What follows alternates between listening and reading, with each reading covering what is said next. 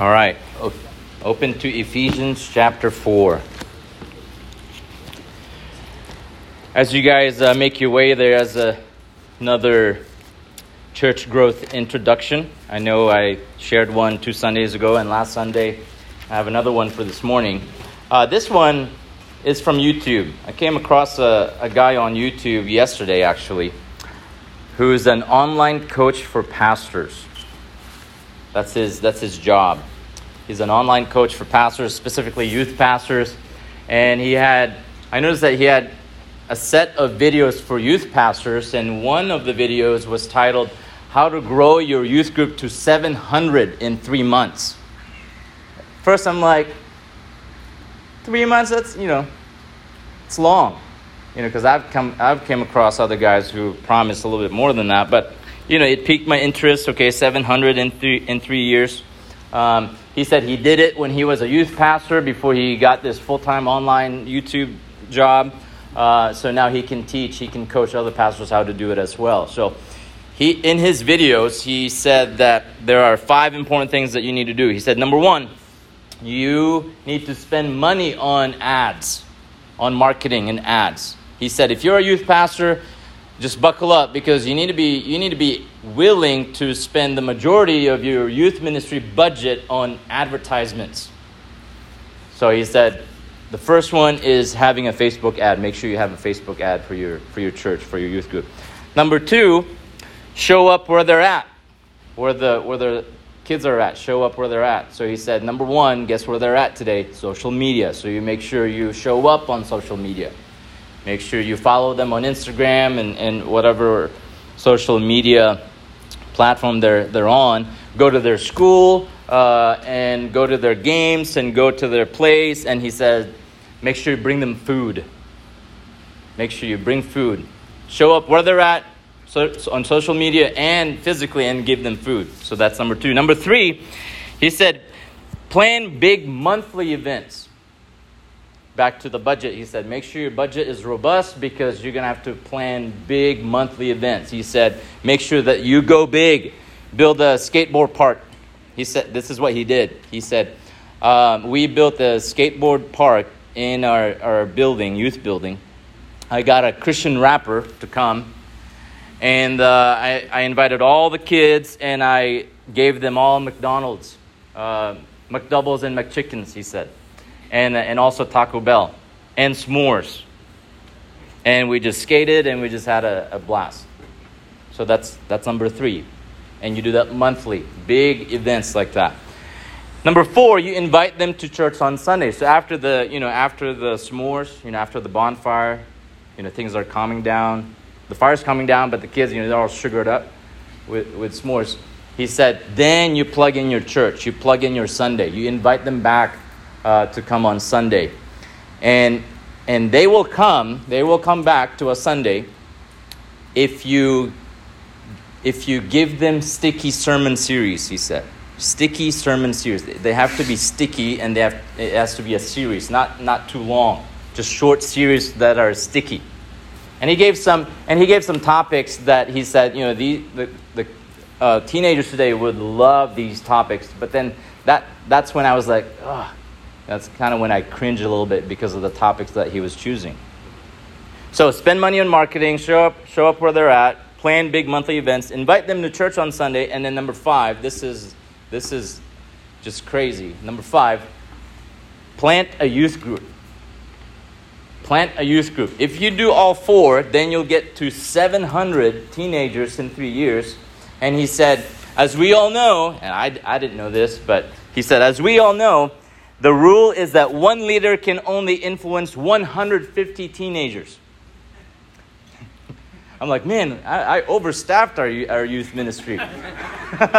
He said, one leader can only influence effectively 150 teenagers. So once you get to 700, that's just going to be too hard for your leaders. So it's time to not plant a church, but plant a youth group, he said.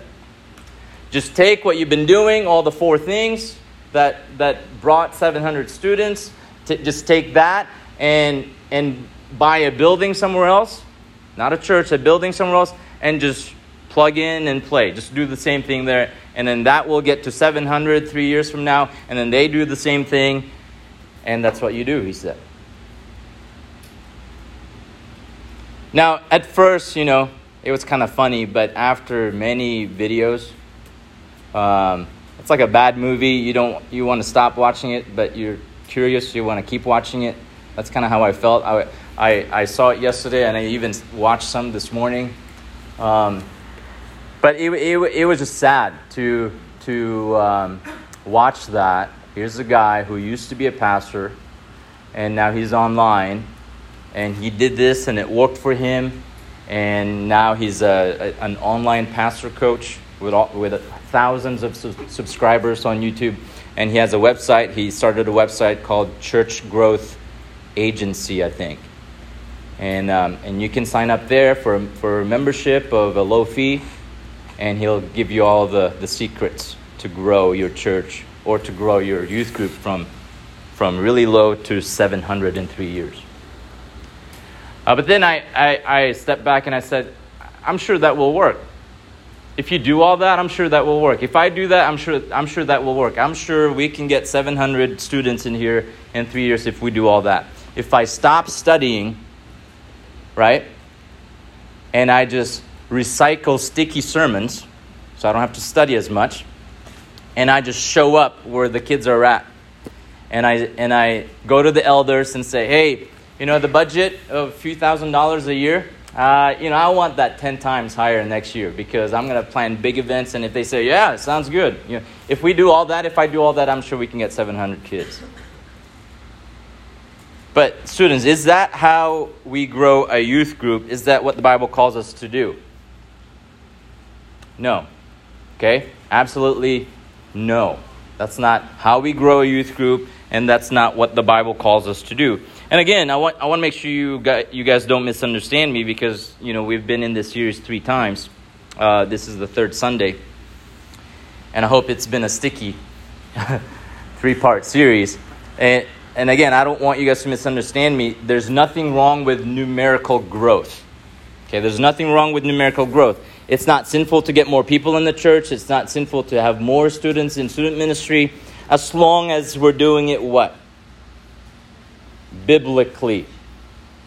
Okay? Not gimmickly, not in those ways, but biblically. But at the same time, the Bible is very clear, as you guys know by now, that the focus of any church, okay, and the focus of any youth group, youth ministry, student ministry is the spiritual growth. Not so much the numerical growth, but the spiritual growth of God's people. That's why you don't see a lot of YouTubers with thousands of followers and subscribers on YouTube, because they say, you know what, my channel is not about numerical growth.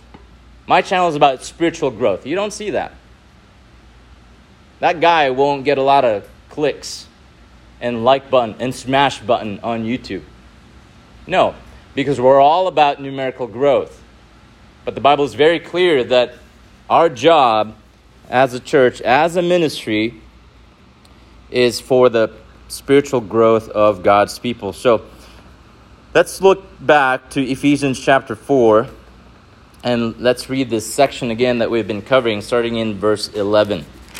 Ephesians chapter 4, verse 11. Paul writes this,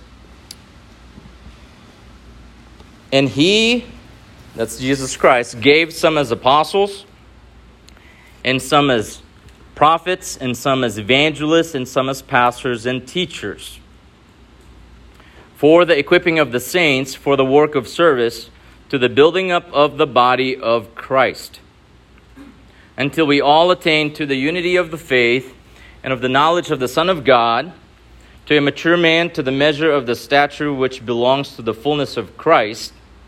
And as a result, we are no longer to be children, tossed here and there by waves and carried about by every wind of doctrine, by the trickery of men, by craftiness and deceitful scheming. But we are to grow up, speaking the truth in love. We are to grow up in all aspects into Him who is the head, Christ, from whom the whole body, being fitted and held together by what every joint supplies, according to the proper working of each individual part, causes the growth of the body for the building up of itself in love. So far, we've spent 2 days looking at the 8 necessary components for church growth. Okay, 8 necessary components for church growth. If you're looking at your handout, we covered 5 of the 8 already. In order for our church to grow, in order for student ministry to grow spiritually, we need first equipping leaders. We talked about that 2 Sundays ago, and serving members. We need to be doing our parts as leaders and as members. Number 3, we need doctrinal unity. Again, the goal is not to make everybody look the same, talk the same, act the same, but the goal is to have everybody have unity on doctrine, right? The core beliefs of the Christian faith. Number 4, we need spiritual maturity, becoming more like Jesus Christ. Number 5, we need to become more like Christ. Christ-like conformity there at the end of verse 13. So today we'll finish this short series by covering 6, 7, and 8. Okay, number 6, number 7, and number 8. The 6th one is biblical discernment. In order for any church, in order for student ministry like our ministry to grow spiritually, we need biblical discernment. Biblical discernment. Here's how I've defined biblical discernment. Okay, and you guys can just fill in the blanks there on your handout. Biblical discernment is the skill. Okay, it's a skill. You're not born with it. Okay, I'm not born with it.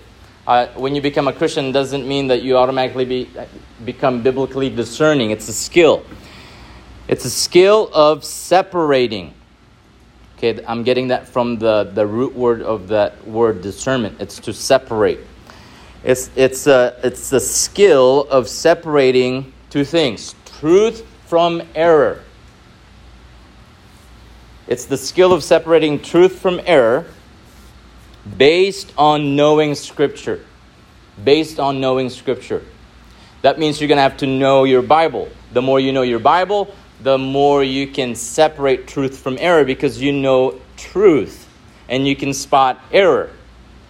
And you develop that skill of separating truth from error. And as you grow up in your faith as a Christian, you develop this skill called biblical discernment. Now, students, biblical discernment is very important. Okay, it's very important and necessary because of false teachers. Okay, especially in your age. I don't want you guys to hear biblical discernment and say, well, that's for my dad and for my mom. That's for pastors, that's for teachers. No, it's important for you guys to develop the skill now because of false teachers. Look at what Paul says. Verse 14. As a result of those components we've covered so far, 1 through 5, as a result, if those things are in place, here's the result. We are no longer to be children. Stop right there. The best translation for that word children is babies. Okay, there's another word for like children, like a little bit older. But this word is literally for infants, for babies. So Paul's point here is that if you're a Christian, you shouldn't stay a Christian baby all your life. A baby Christian. Okay, you shouldn't be content as a baby Christian. You should be what? He says you should be growing up. You should go from a baby Christian to a mature Christian. Because if you stay a baby Christian, okay, let's say you get saved at this age, you're 15, you're 17, and then maturity-wise, you stay the same. You're not knowing Scripture, therefore you can't separate truth from error, therefore you don't have biblical discernment. That's not developing in you as a young believer. 10 years from now, you're 27, you're still the same. And then 10 years from then, you'd be my age, 37, you're still the same. If that's you, if you stay as a baby Christian, look at what Paul says. You are going to be, verse 14, tossed here and there by waves and carried about by every wind of doctrine. I love this analogy. If you stay as a baby Christian, you're like a boat in the sea. Okay, imagine yourself in a boat in Lake Pleasant, right? But your boat has no rudder, it has no propeller, and you forgot your paddles, right? And in the hurricane from Florida that Nathan's about to experience starting tomorrow, it just turns, right? So it misses Nathan, so he's all bummed out about it. And it goes all the way to Arizona, and it goes to Lake Pleasant, right? So you have waves and winds from this hurricane. You're in the boat, you're rudderless, you're propellerless, and you're paddleless, right? So you want to go back there, but guess what? You're not going back there because the wind and the waves will take you back here, right? You have no control is the point. You have no control of where you go. And Paul's saying that's what happens when you stay as a baby Christian. And you're surrounded by false teachers, and they're giving you their wind and their waves of false teaching. And if you stay as a baby Christian, you don't develop biblical discernment. You're just like that boat. You want to go there, but you can't go there. And listen, students, false teachers are everywhere today. They're everywhere today. They're in universities. They're in Christian schools. They're in your neighborhoods. They're in gated communities. They get in there too. They're on social media. They're all over YouTube. All over YouTube. And sometimes they even slip into churches. They even slip into good churches like our church. And guess what? They'll show up not wearing a name tag that says, I'm Mr. False Teacher, I'm Miss False Teacher. They'll show up looking just like you. They'll show up looking just like your teacher. They'll show up with the Bible. That's one of the common signs of false teachers. They have a Bible and they use the Bible. You see, this is why you need biblical discernment even when you're 15. Because if you don't, you'll stay as a baby Christian. And when false teachers come in and they have their winds and their waves and they take you where they want to take you, and you don't even know. You have no control. And guess what? They're looking for Christians who don't have biblical discernment. They're preying on young Christians, baby Christians who can't separate truth from error because they don't know the Bible, because they don't know the truth. They're easy pickings to false teachers. And what is their goal? Their goal is to carry you away from the Bible. To carry you away from the Bible. Now, how do false teachers do that? Paul says, look at verse 14 again. Here's how false teachers do that. How they carry you away from the Bible. By the trickery of men, so they use trickery, and by craftiness in deceitful scheming. Okay, let me paraphrase that. False teachers will try to trick you and deceive you and carry you away from the Bible by doing two simple things, okay? If you see these two things, one of these two things, suspect that person's a false teacher. They can do, first, they can add to the Bible. Okay, false teachers like to add to the Bible. They, what I call, supplement. They supplement. It's like taking vitamins because you don't think that your food pyramid gives you enough. So you supplement, right? They supplement other things to the Bible. They add to the Bible. And what happens is that you end up believing that the Bible is not complete and it's not, what is it? Trustworthy, and it's not sufficient. It is not enough. The Bible's not enough. We have to supplement it. That's what they try to get you to believe. So they either add to the Bible, right? And then secondly, they can distort the Bible. So addition and distortion. They either add to the Bible or distort the Bible. They either supplement other things to the Bible or they contradict what the Bible teaches. That's the distortion. They contradict what the Bible teaches. And as a result, you end up believing that the Bible is not what? True. So addition makes you believe that the Bible is not enough. It's not sufficient. Distortion will make you believe that the Bible is not true. It's not real. Now, what would be an example of addition to the Bible?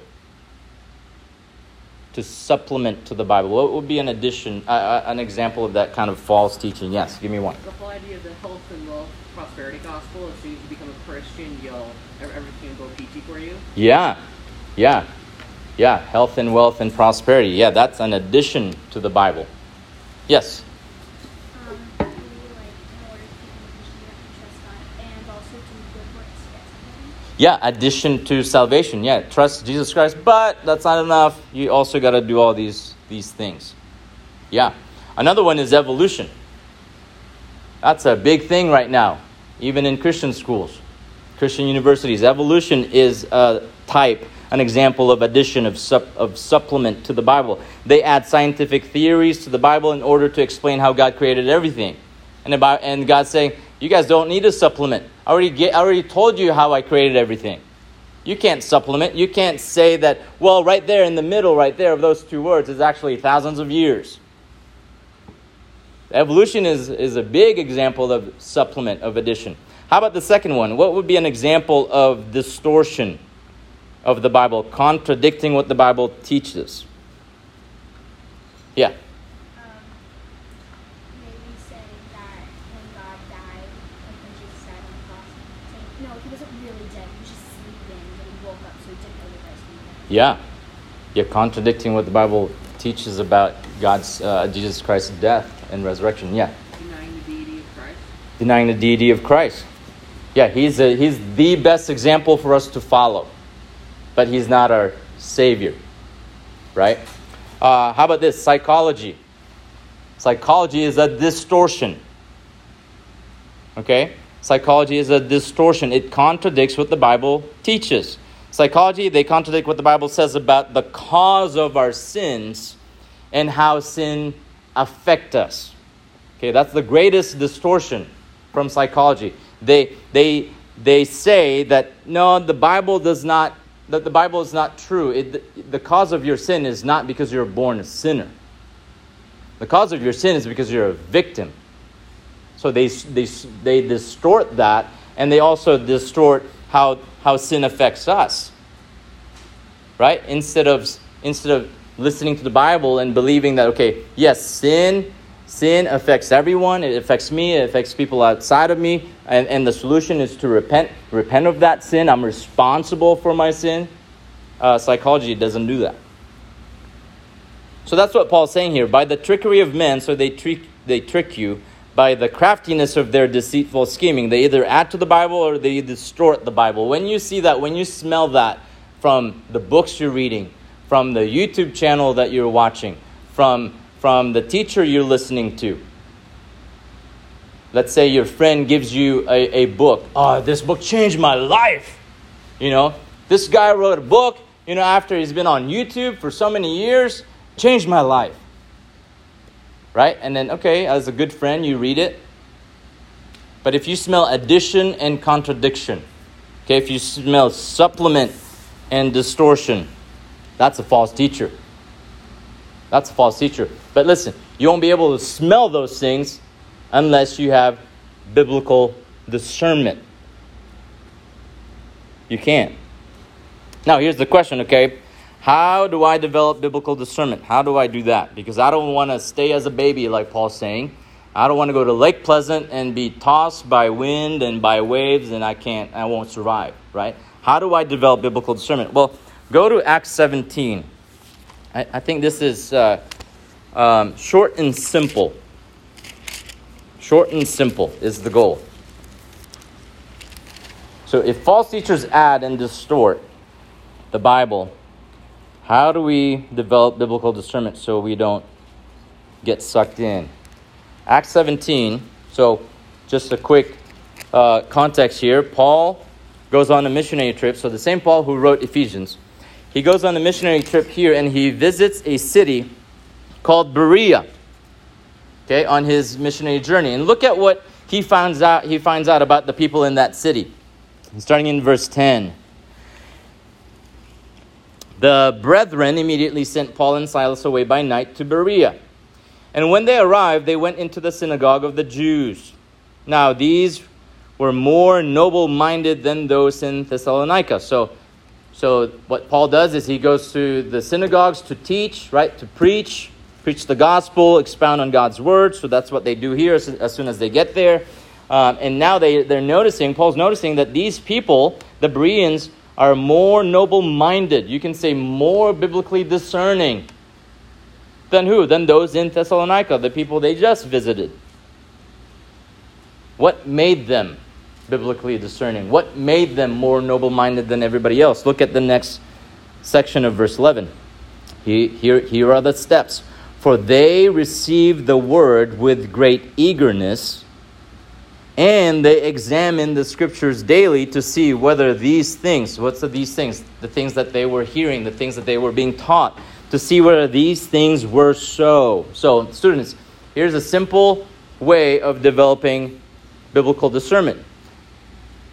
You need to practice the two things that the Bereans did in verse 11. Number one, you must learn Scripture eagerly. Okay, that's what the word there that Paul used is eagerly. So that's the first step. You must learn Scripture eagerly. And the second step, still in verse 11, the second half, which I pointed out, you must examine everything, what? Carefully. So learn Scripture eagerly. So you're a student of the Bible all the time, right? You're always reading the Bible. You're always studying the Bible. If there's a camp, you're there because you want to learn. If there's a Sunday school, you're there because you want to learn. You go to Romans in main service and you don't say, this is for my parents. You don't say that. You're eager to learn. That's the first step. That's what the Bereans did. And then the second step is that you must examine everything carefully. You don't just take a book from your friend because this guy, the author, is a big guy on YouTube and you just read it with no examination. Just because it's a Christian curriculum, right? And you just say, you know what? It should be good. Everything should be good, right? It pains me when somebody tells me, you just what? Eat the meat and spit the bones. I'm like, you know how many people have died?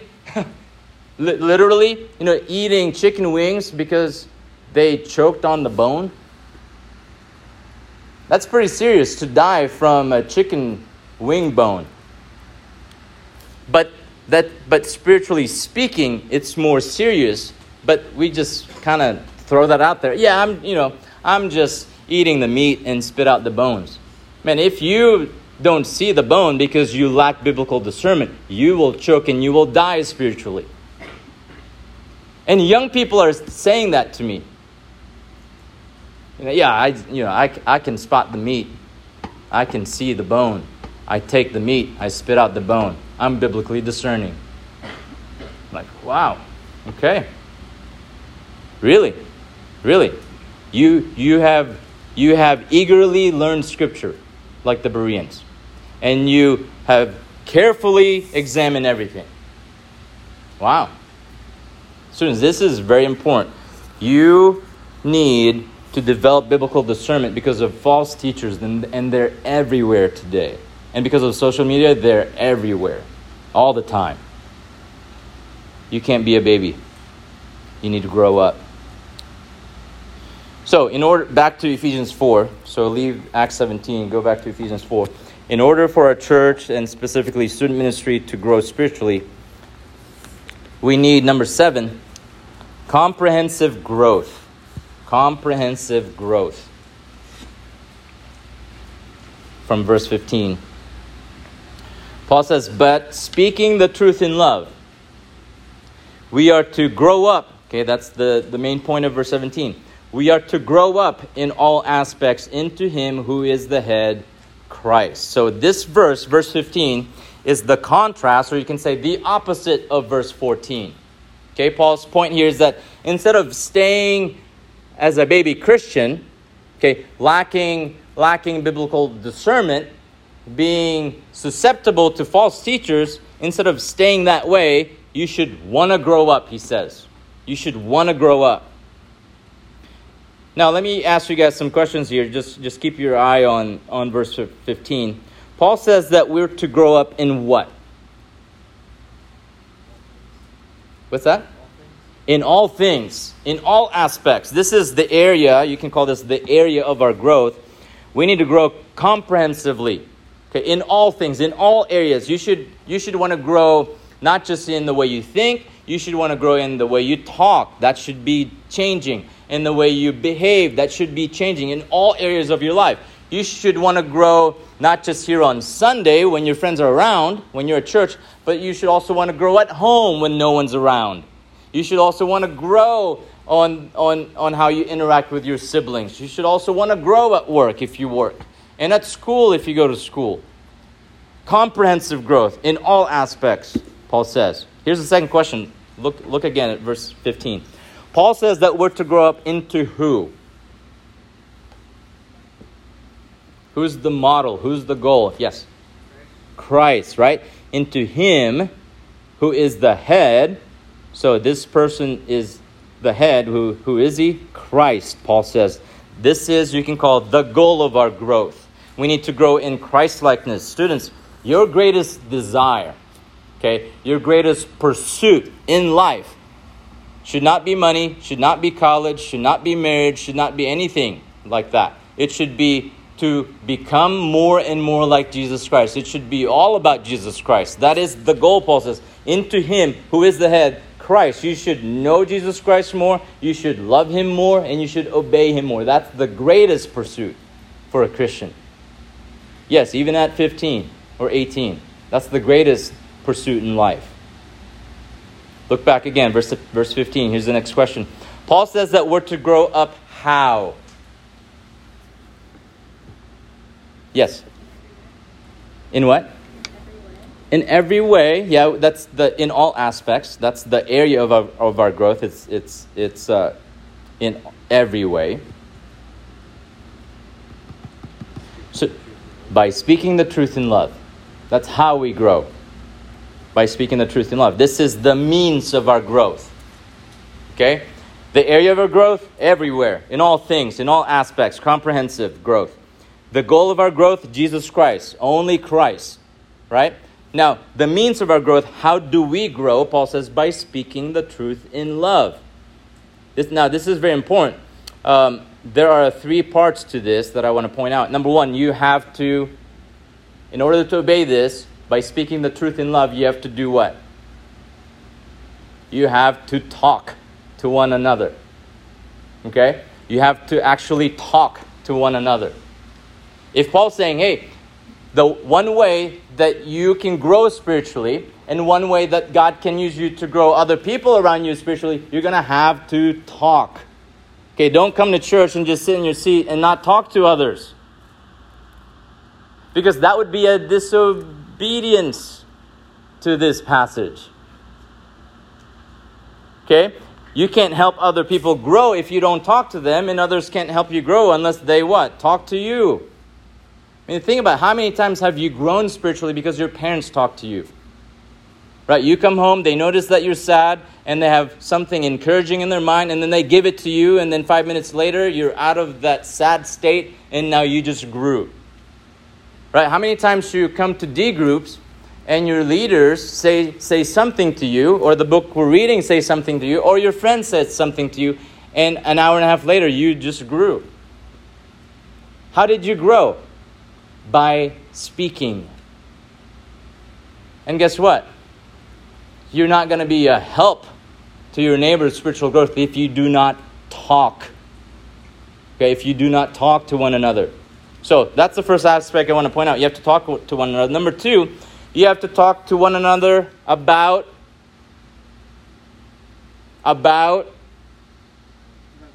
the truth. It's right there, right? By speaking the truth. You have to talk about truth. Guys, yes, talk about things that you like and enjoy. That's fine. We had dinner with friends last night. We talked about watches and Taiwanese people, crowding up Anthem because of the plant. Like, sure, you can you can cut that out, James. Cut that recording out. No, we love them. They bring jobs to Arizona. But you can talk about things. You can talk about things that you like, that you enjoy. It's not sinful to do that, but make sure that's not the only thing you talk about. Okay, make sure that's not the only thing you talk about. Talk about truth, Paul says. Talk about what you've been reading in your Bible. Talk about what you've been learning from Ephesians, from Romans. and talk about and share with your friends how God has been helping you in your life, how God has been encouraging you in your life, how God has been correcting you in your sin, how God has been growing you. All you have to do is share those things. So you have to talk to one another. You have to talk to one another about truth. And lastly, you have to talk to one another about truth in what? In love. It's right there. By speaking the truth in what? In love. Not in pride. Not in, I'm the biblically discerning one in this D group. I'm the only one who talks, so I'm just going to speak the truth in whatever. No, it's to speak the truth in love. Now, students, I know some of you are shy, and talking is hard to do.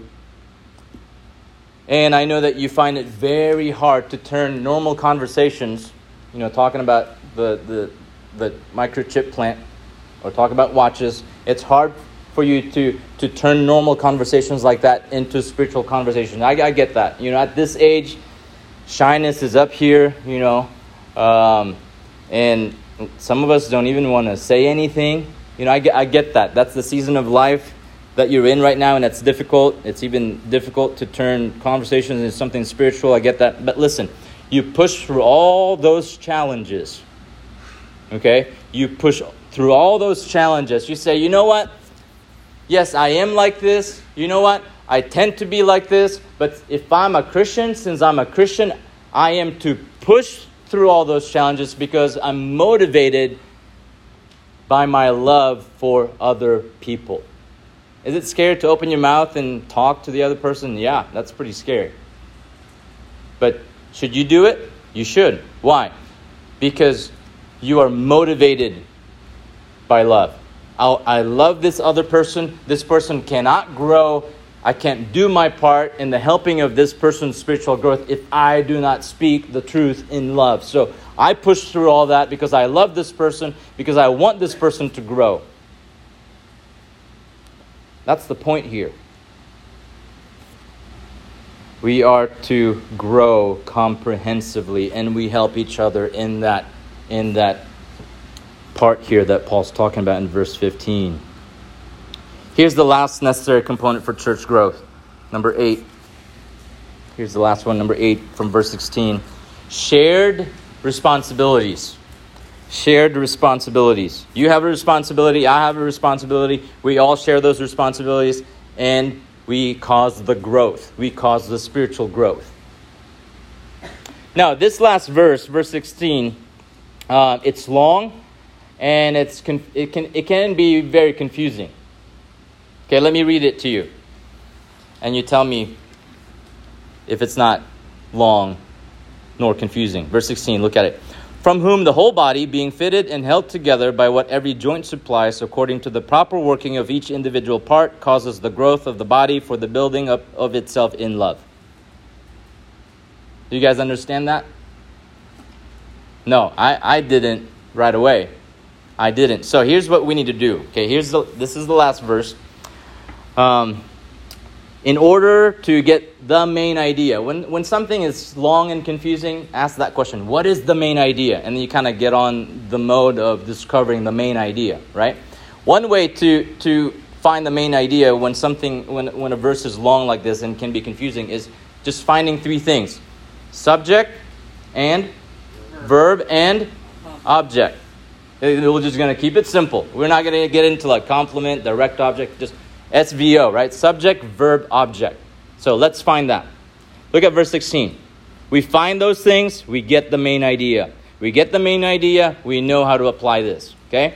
Verse 16. From whom? Well, that's not subject, that's not verb, that's not object. This is just referring to Jesus Christ from verse 15, right? Paul's just saying so far that the body is connected to the head, that the church is connected to Christ.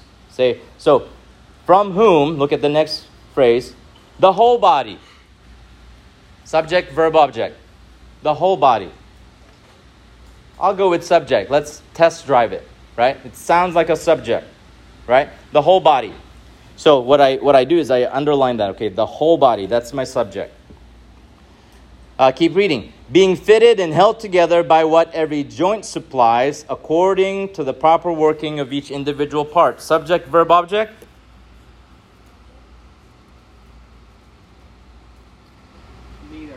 Neither. I'd probably leave it out for now.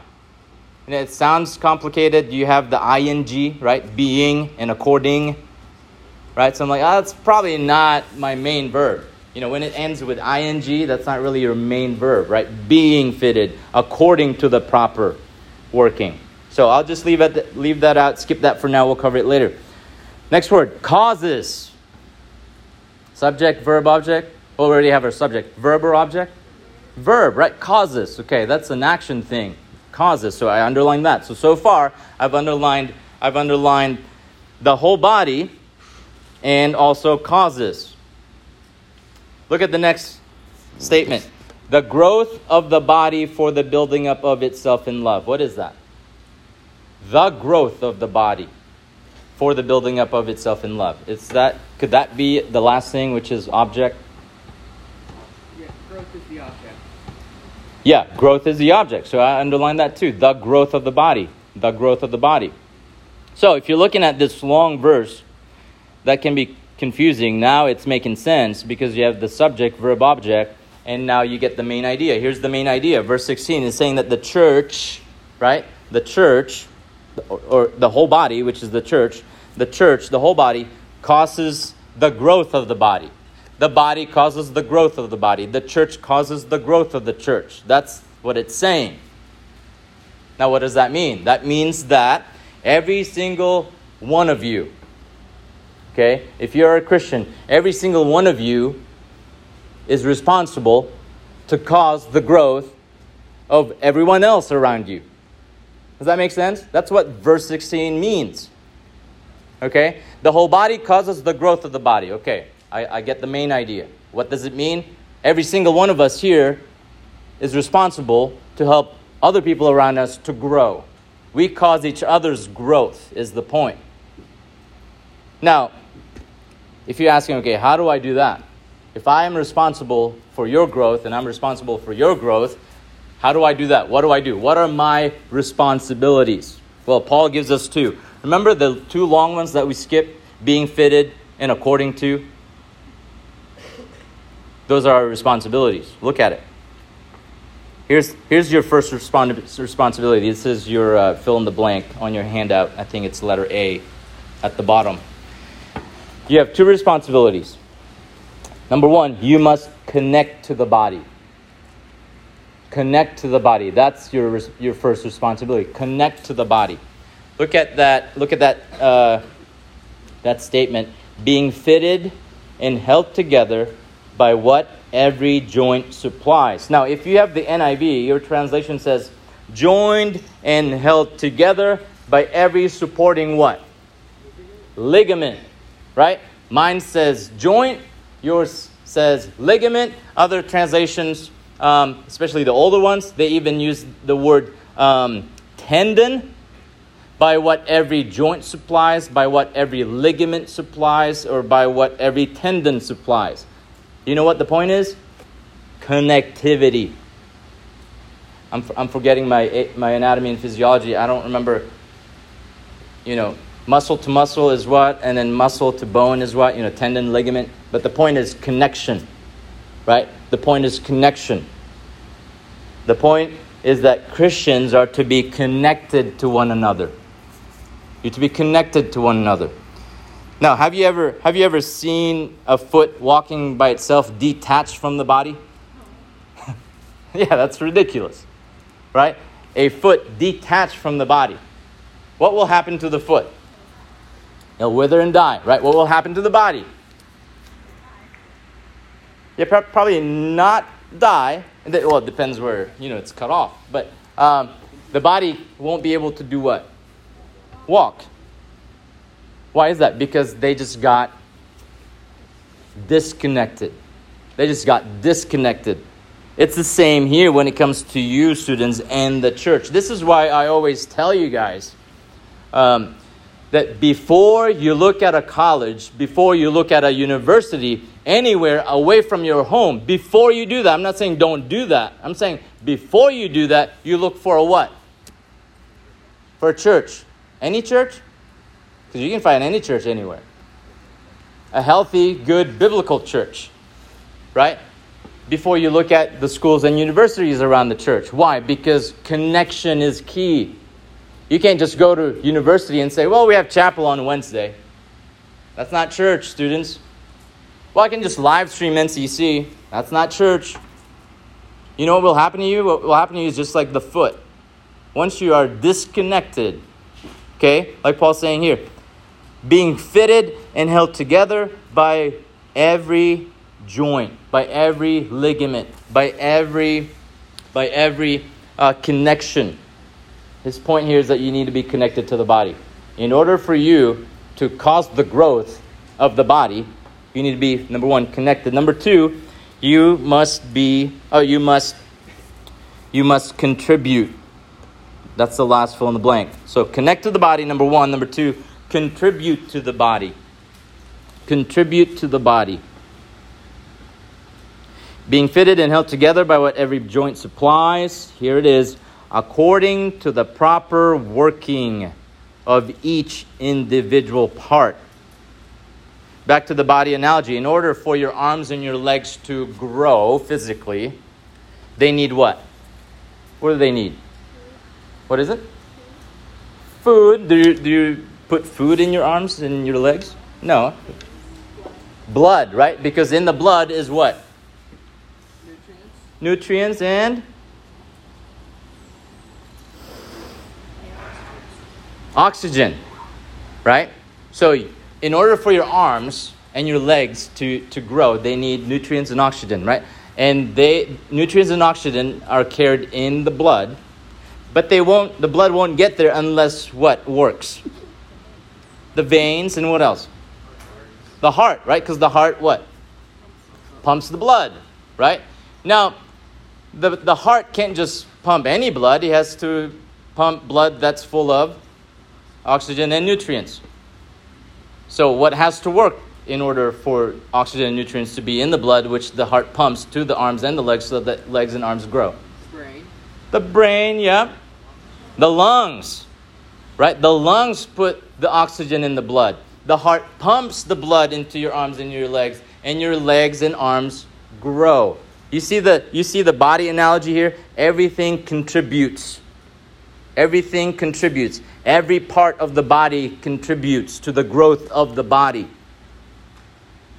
And it's the same, again, students, when it comes to your relationship with the church. You grow because other people are doing their part. Imagine showing up to D groups and your leader says, yeah, 5 kids, I just kind of got too busy. I didn't read the chapter. I actually forgot my book. Right? Imagine showing up here and I'm like, yeah, last night just kind of got carried away with, binge watching. So I don't have anything to teach you today. Would we cause each other to grow when we don't do our part? Imagine coming here and no one talks to you. They don't speak, and they don't speak the truth, and they don't speak the truth in love. Would you grow? No, not from that person. So every part of the body, every member of the body, according to the proper working of each individual part, and every connection, Paul says, all of that, those two things, connection and contribution, all those things will cause the church to grow, will cause everybody in this room, will cause student ministry to grow. And guess what? It is going to be much better, and it's going to be more pleasing to God than 700 people in here because we're giving them McChickens and McDoubles. We might be growing, something else. The blood would be pumping cholesterol and stuff. That won't be good. That's what God wants. That's what Paul is talking about here. The church growth that we are after has to be the spiritual growth of one another. I hope that's encouraging to you guys. I hope it's a sticky sermon. 3 parts. And I know it's hard. These commands are hard, especially speaking the truth in love. But I hope we would push all through those things because we want to contribute to the growth of one another. Let's pray together. Dear Lord, thank you for your word. Thank you for its clarity. Thank you for the conviction that it brings to us. We pray that we wouldn't just ignore those things. We pray that we would seek grace from you so that we can obey, because we want to love others. We want other people to grow. You want us to grow. And you have laid it out here how we can do that. Thank you for saving us. Thank you for using us for the growth of the body. That is humbling. That is very humbling. We used to be used for sinful things, for the world. But now, having been saved by the gospel, we can now be used for the growth of the body. So I pray that we would just cherish this and obey this and give you all the glory. Thank you for our time in this section. We look forward to the next section in Ephesians. Bless these students, and may we glorify you this week. In Jesus' name, amen.